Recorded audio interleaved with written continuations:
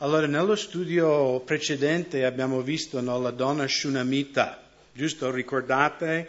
Questa donna che, tanti anni prima nella sua vita aveva seminato nel regno di Dio, aveva provveduto per Eliseo non solo il mangiare, ma anche una stanza, in modo che lui poteva riposare, una stanza per pregare. E abbiamo visto come anni e anni nel futuro, non solo Dio manda Eliseo per avvertirla di scappare ci sarà 7 anni di carestia, ma anche quando lei rientra in Israele, Dio dà questa grazia, no?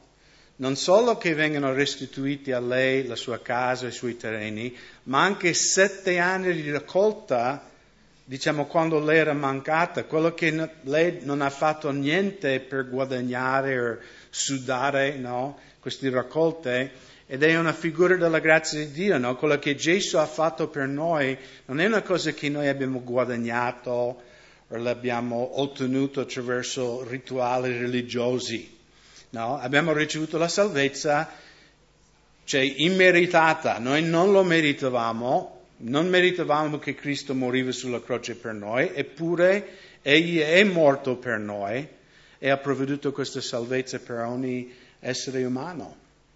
Allora oggi vedremo un po' il contrario, no? Perché lì abbiamo visto una donna che ha seminato per il Signore e anche dopo tanti anni ha raccolto il frutto del suo seminare. Invece oggi vedremo questi re malvagi sia di Israele che di Siria e di Giuda, che loro per tanti anni, invece di seminare nel regno di Dio, hanno seminato al diavolo, hanno seminato la carne, e dopo tanto tempo anche loro, e di nuovo questo anche mostra la misericordia di Dio, perché Dio poteva giudicarli subito, ma invece Dio è paziente, anche verso i malvagi. E io so che anche noi a volte vediamo certe cose che accadono in questo mondo e dico, ma perché Dio non ha giudicato queste persone? Perché no? Perché secondo il nostro senso di giustizia, no? Se noi fossimo Dio, giusto? Avete mai notato con gli altri siamo molto veloci a dare giudizio? No? O vediamo cose in telegiornale, magari chi ha imbrogliato, chi ha fatto, dice, ma perché? No, se io fossi Dio, subito, no? Però quando tocca a noi, Signore abbia pietà di me, no? Pazienza, dai un'altra volta mi perdonerai, Signore. Giusto? E quindi abbiamo di nuovo una figura di una donna che ha seminato per il Signore.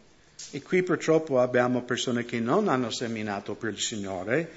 E vediamo in versetto 7, il primo è Ben-Hadad, re di Siria, che come voi sapete, no, un re malvagio, un re che ha combattuto contro il popolo di Dio, un re che ha cercato di uccidere Eliseo in Samaria già una volta e non è riuscito. Però adesso è malato. E quindi poi Eliseo si recò a Damasco, Ben-Hadad, re di Siria, era malato, gli fu riferito, l'uomo di Dio è venuto fin qui.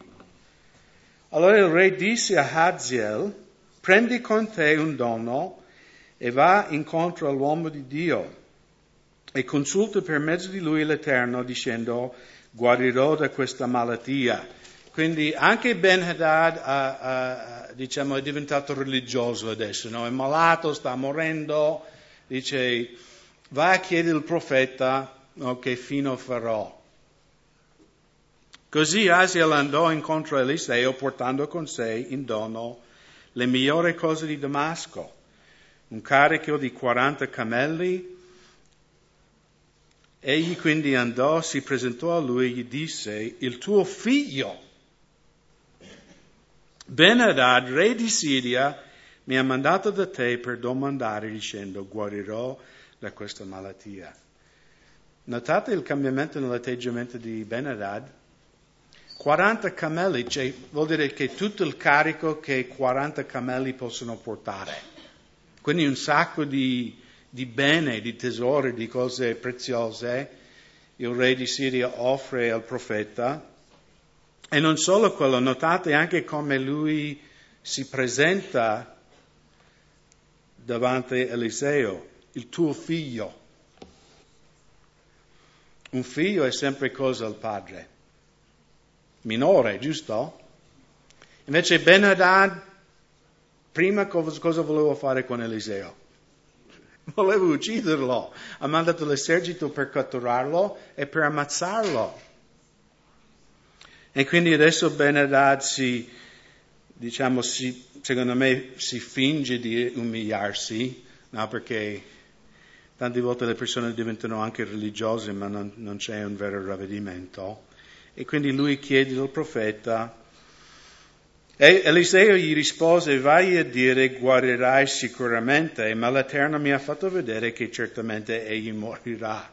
Allora qui, anche qui l'ebraico non è certo, perché alcune traduzioni, anche ebrei, scolari ebrei dicono che la risposta di Eliseo era non guarirai, ma secondo me la risposta, perché qui sembra che come tu dici guarirò, ma invece morirò. Invece secondo me la risposta è che tu non morirai di questa malattia, no? Perché poi vedremo che lui non morirà dalla malattia, morirà perché Hazael metterà una coperta bagnata sopra la sua faccia e sarà soffocato.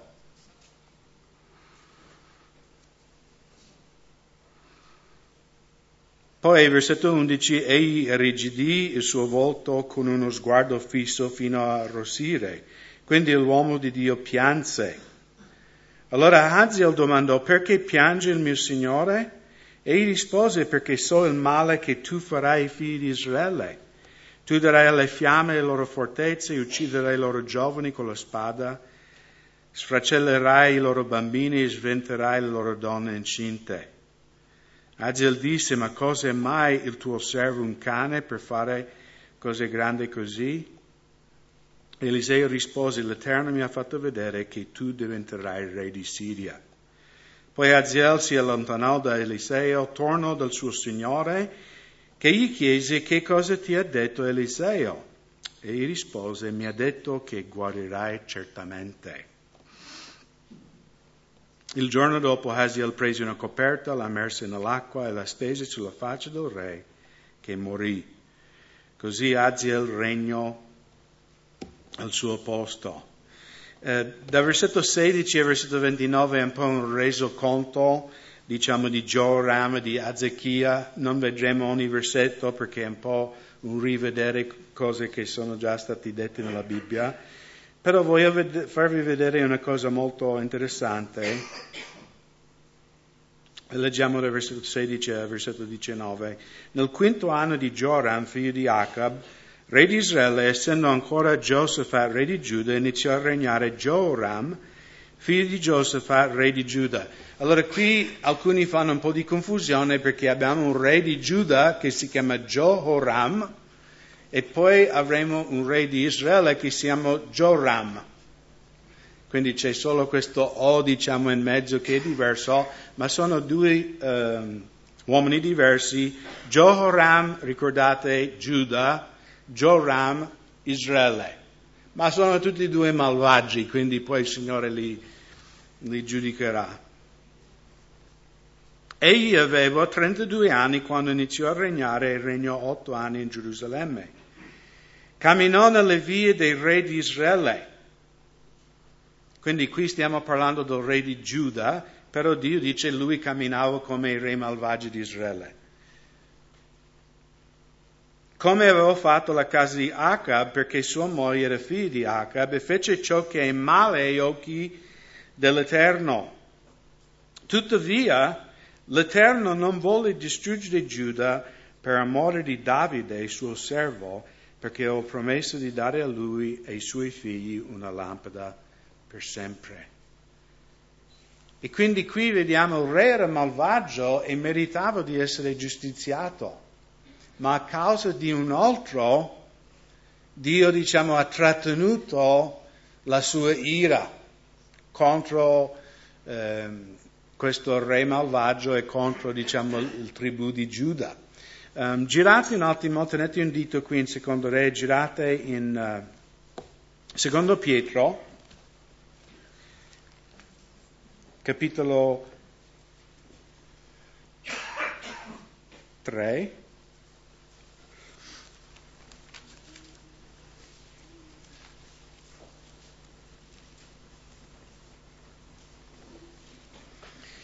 E qui in secondo capitolo 3 Pietro sta parlando proprio degli ultimi tempi, cioè i tempi prima che Gesù tornerà a giudicare il mondo. Perché si vede che anche 2000 anni fa c'erano alcuni che dicevano no, ma non è vero quello che è scritto nella Bibbia, che Gesù tornerà, eccetera, eccetera. E Pietro scrive in versetto 9, il Signore non ritarda l'adempimento della sua promessa, come alcuni ritengono ritardo, ma è paziente verso di noi, non volendo che alcuno perisca, ma che tutti vengano a ravvedimento. Allora torniamo al discorso che facevo prima, no? Tante volte noi guardiamo cose nel mondo e diciamo, ma perché Dio non ha ucciso quella persona? Perché Dio ha permesso queste cose? Perché Dio è molto più misericordioso di noi. E vedremo anche con questi re malvagi, Dio non li giudica subito, Dio lascia anche anni che corrono nella malvagità perché Dio vuole che vengano al ravvedimento. E ci sono due parole chiave. Anche qui no, versetto 9, qui di secondo Pietro 3, 9.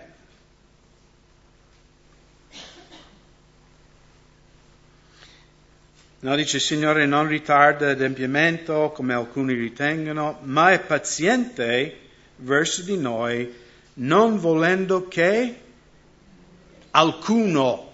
Allora in italiano alcuno chi è? Tutti.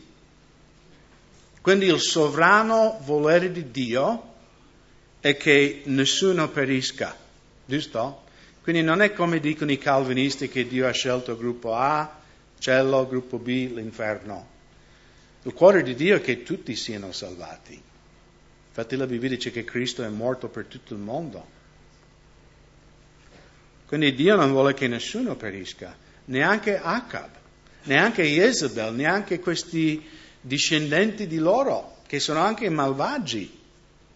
Ma il cuore di Dio è che gli uomini vengano a conoscere Cristo, il Salvatore. Infatti dice questa parola chiave nella prima parte, non volendo che alcuno perisca, ma che tutti, e tutti quanti sono? Sono tutti. Giusto? Quando uno dice tutti vuol dire che uno è escluso? No, tutti. Che tutti vengano al ravvedimento. Ravvedimento è una parola che nel greco vuol dire cambiare direzione 180 gradi. No, non vuol dire fare penitenza, perché adesso nella Chiesa romana siamo nei Quaresima, giusto? I 40 giorni di pentimento. Perché prima c'era carnevale, mettiamo le maschere, facciamo adulterio, ci ubriachiamo. Voi sapete che l'origine delle maschere di Venezia è questo? Che la gente metteva le maschere perché poi andavano a fare peccati, diciamo essere nascosti, nessuno sapeva chi erano. Poi c'è tutte queste cose, 40 giorni prima di Pasqua, bisogna fare il pentimento. Tutte queste cose non hanno niente a che fare con la parola di Dio, ma sono cose pagane, di origine, ci sono varie opinioni da dove è venuto fuori questa tradizione, ma non ha niente a che fare con la parola di Dio. No? Non è quello lì, perché a volte pensiamo il pentimento, no, magari cammino fino a una certa... come qui la Rocca di Cornuda, no? Parliamo di cose nostre qui vicine, no? Nelle Marche Trevigiane, c'è la Rocca di Cornuda, avete sentito parlare qualcuno? No? Che un certo giorno dell'anno, se tu cammini, perché sale questa rocca, sopra c'è questa chiesa dedicata alla Madonna, se tu sali in ginocchio, ci sono queste stazioni di preghiera, in un certo giorno dell'anno, allora tu avrai tanti punti, no? Nel banco dei punti, non so come viene calcolato questa cosa. Non sto scherzando. Nell'anno del Giubileo 2000 c'era proprio un libro che avevano stampato, no? Se vai in questo posto, tot punti, tot meriti, no? Che non c'è una cosa più antibiblico. Perché la Bibbia, se noi crediamo di essere abbastanza buoni per salvare noi stessi, prima vuol dire che Cristo è morto in vano perché non c'era bisogno che andava sulla croce. E anche vuol dire che noi stiamo dando a Dio il bugiardo. No? Stiamo dicendo il sacrificio di Gesù non è tutto, devo aggiungere io qualcosa. E questo viene dall'orgoglio umano perché noi vogliamo sempre mettere il nostro in mezzo.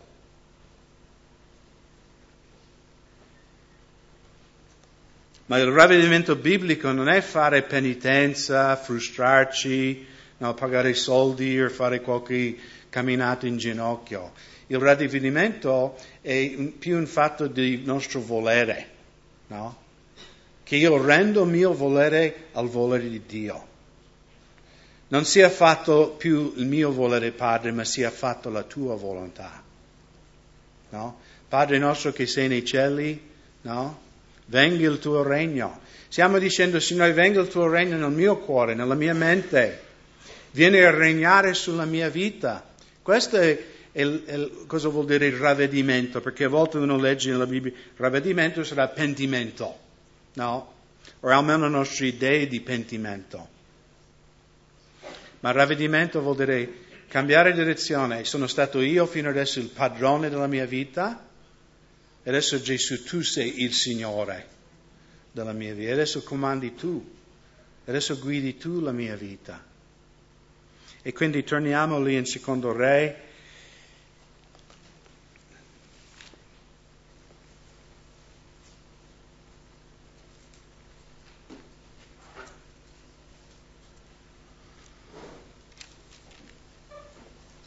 E quindi incominciamo in versetto 1 di capitolo 9. A questo punto leggiamo in versetto 28. Con Joram, figlio di Acab, egli andò a combattere contro Haziel, re di Siria, a Rama di Gilead, ma i siri ferirono Joram. Quindi Joram è il re di Israele. Allora il re Joram torna a Jezreel per farsi curare delle ferite che aveva ricevuto dai siri a Rama, mentre combatteva contro Hazael, re di Siria. E Achazia, figlio di Jehoram, quindi Jehoram è già morto, adesso c'è Achaziele che è il re di Giuda, scese a Jezreel per vedere Joram, figlio di Acab, perché questi era malato. Quindi Jezreel, qualcuno si ricorda chi abitava a Jezreel? Fa quasi rime con Jezreel. Comincia con le stesse prime 3 lettere. Jezebel, giusto? Jezebel abitava a Jezreel.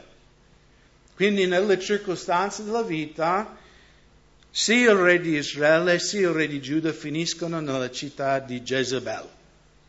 Con lei. No? Quindi tutti e 3, Acab è già morto, quindi tutti e 3 finiscono in questa città. Allora il profeta Eliseo chiamò uno dei discepoli dei profeti e gli disse: cingiti i lombi, prendi questo vasetto di olio in mano, va a Rama di Gilead. Quando vi sarà arrivato, cerca colla di vedere Jehu, figlio di Josaphat, figlio di Nimshi. Entra, fallo alzare di mezzo ai suoi fratelli e conducilo in una stanza appartata. Prenderai quindi il vasetto di olio e lo verserai sul suo capo dicendo: così dice l'Eterno, io ti ungo, re di Israele, poi aprirai la porta e fuggirai senza alcun indugio. Quindi Eliseo chiama uno di questi figli di profeti, uno dei suoi aiutanti, dice: vai a ungere questa persona. Questo, se ricordate, era veramente una commissione che Dio aveva dato a Elia, Quando Elia ha detto va ad ungere Eliseo al tuo posto, ok? Ricordate? Eliseo era lì con le bue, no, a fare i cambi di suo papà.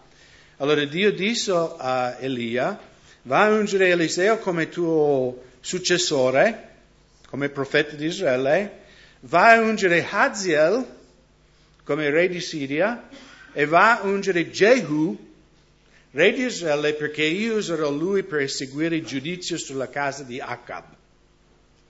Ok? Poi Elia non è riuscito né a ungere Haziel né Jehu, a ungere Eliseo sì.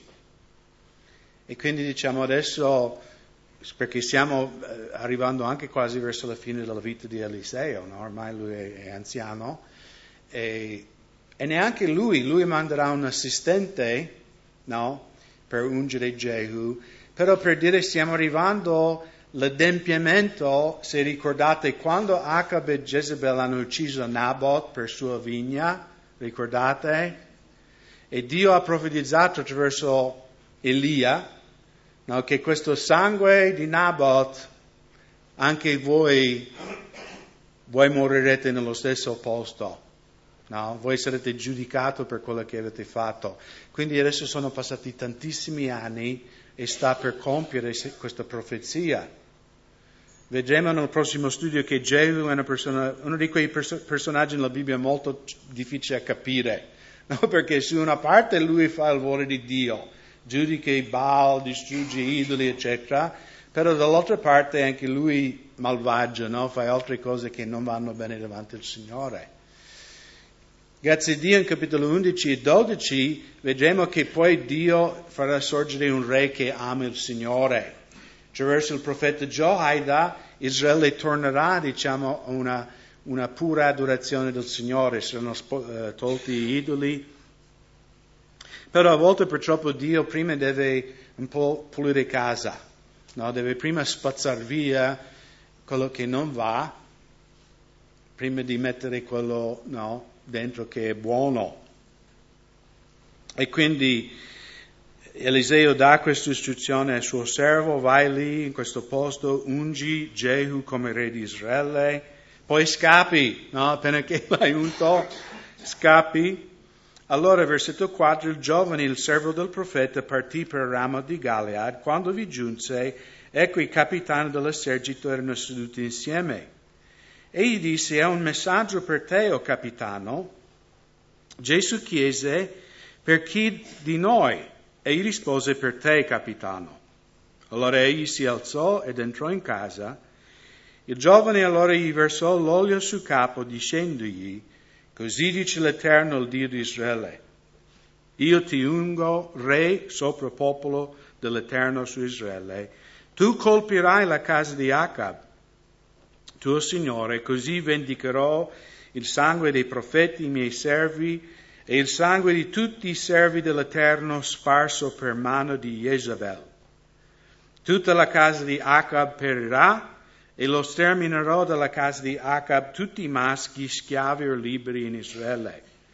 Così ridurrò la casa di Acab come la casa di Geroboamo, figlio di Nabat, e come la casa di Baasha, figlio di Ahia. I cani divoreranno Jezebel nel campo di Jezreel, e non vi sarà alcuno che le darà sepoltura. Poi il giovane aperse la porta e fuggì. No, non era una bella profezia, no? A volte il Signore è con te, fratello, vai, tu farai grandi cose, no? No, il Signore dice a Jehu, tu sarai il mio strumento, e poi lui è tipo un generale nell'esercito, non è neanche un discendente. E dice, tu farai una ribellione, no? Tu ucciderai, tu compierai giudizio, quello che io avevo profetizzato prima sulla casa di Acab, su Jezebel e su questi altri due re, no? Acazia e Joram, che non stanno seguendo le mie vie. Quando, versetto 11, Jehu uscì dai servi del suo Signore, Uno gli chiese, va tutto bene? Perché quel pazzo è venuto da te? Vedete che anche, non c'è niente nuovo sole, anche a quei tempi chiamavano i credenti pazzi. Giusto? Quindi sei in buona compagnia, che i colleghi, tu sei pazzo, vai in quel capannone la domenica, vai in discoteca.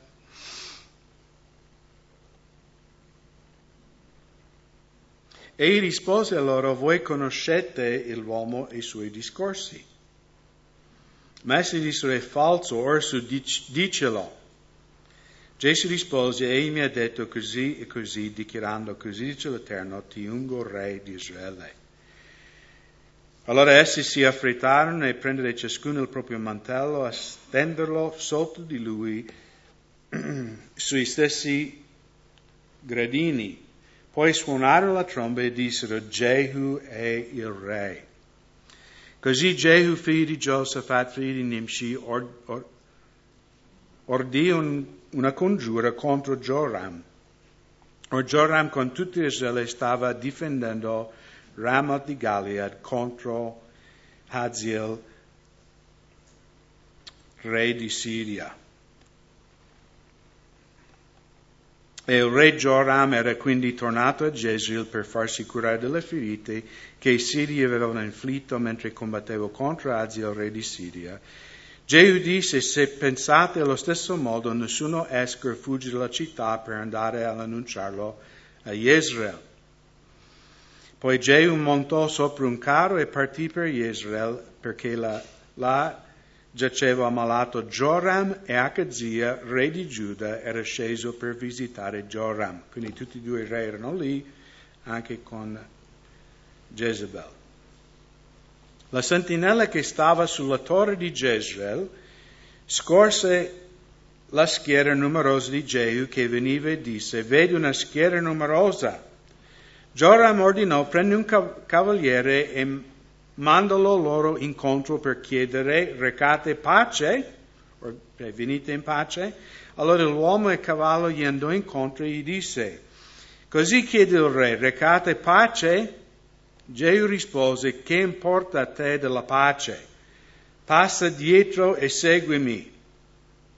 La sentinella riferì dicendo, il messaggero è giunto da loro, ma non tornò indietro. Quindi mandavano questi cavalieri e dicevano, ma stai venendo in pace?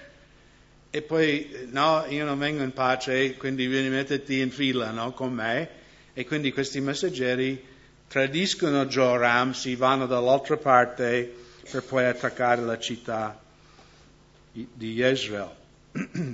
Quindi, versetto 18, allora un uomo,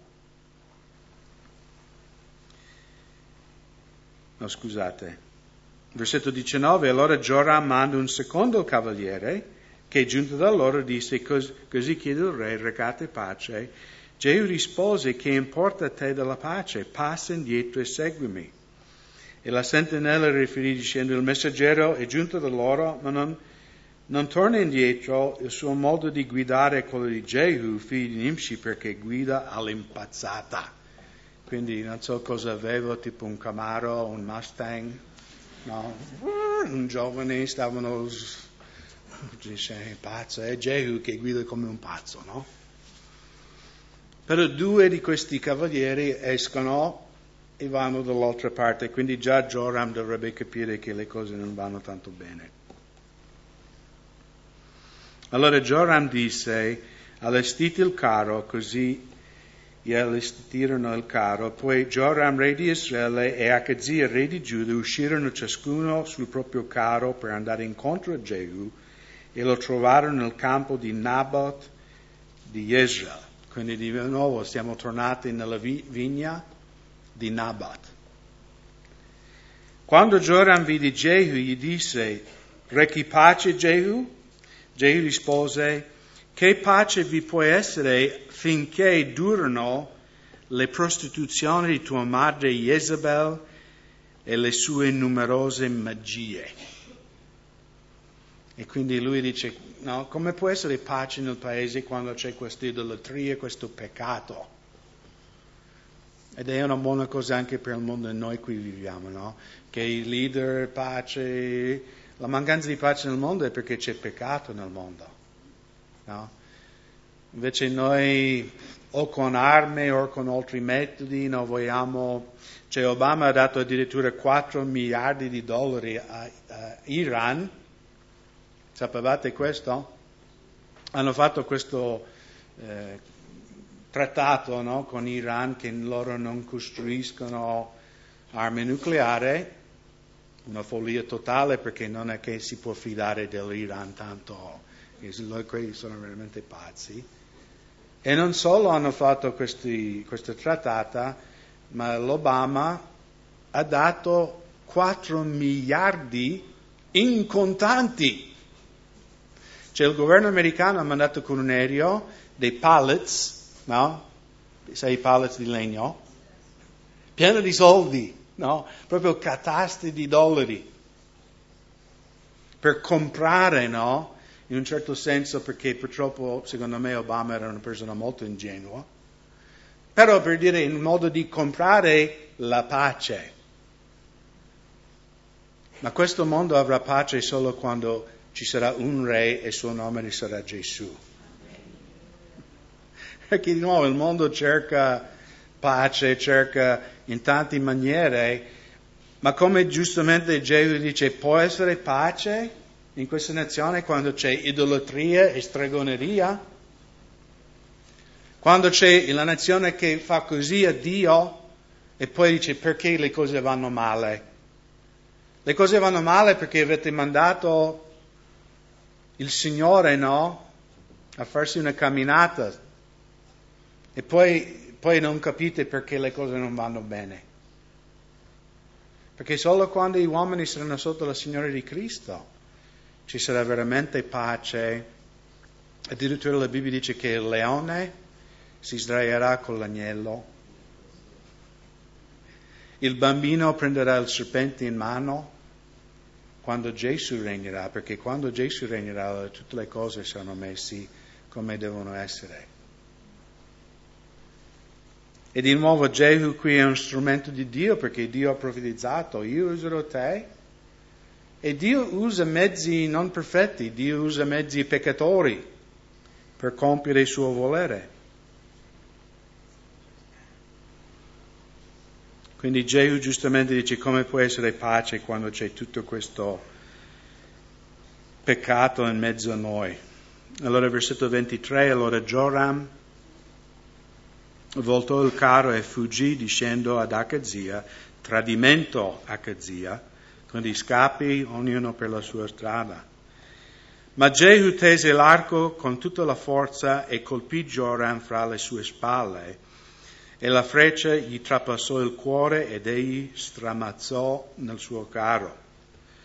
Poi Gesù disse a Bidkar, suo aiutante, piglialo e buttalo nel campo di Nabat di Israel, perché ricordo che quando tu e io cavalcavamo insieme al seguito di Acab, suo padre, l'Eterno pronunciò contro di lui questo oracolo. Ieri ho certamente visto il sangue di Nabat e il sangue dei suoi figli, dice l'Eterno. Io ti ripagherò in questo stesso campo, dice l'Eterno.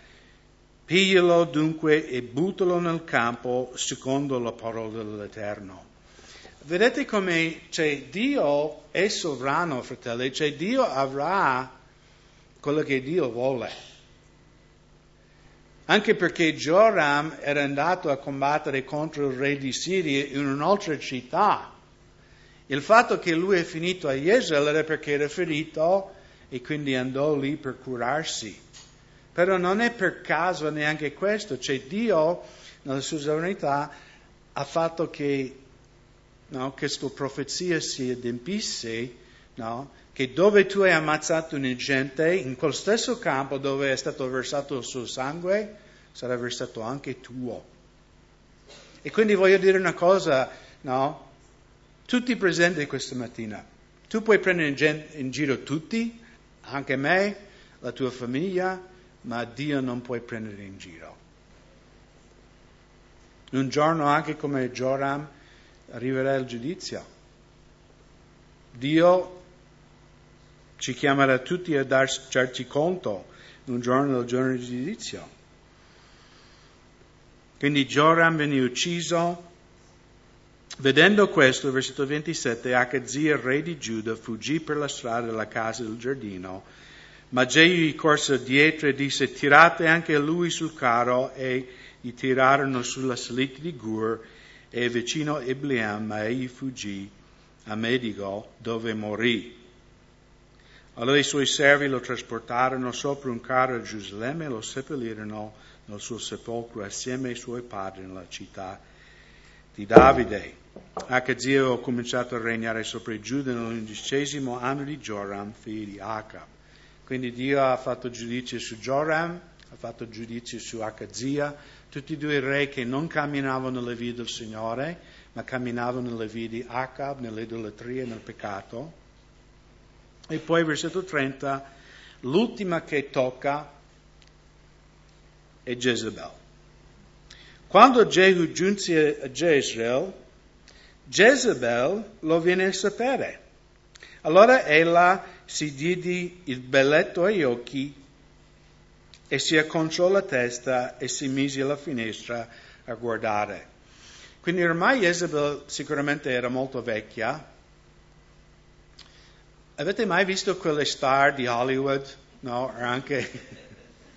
O anche dell'Italia, come si dice star? No? Tipo persone famose, i VIP, che magari hanno tipo 80 anni e hanno fatto già 52 lifting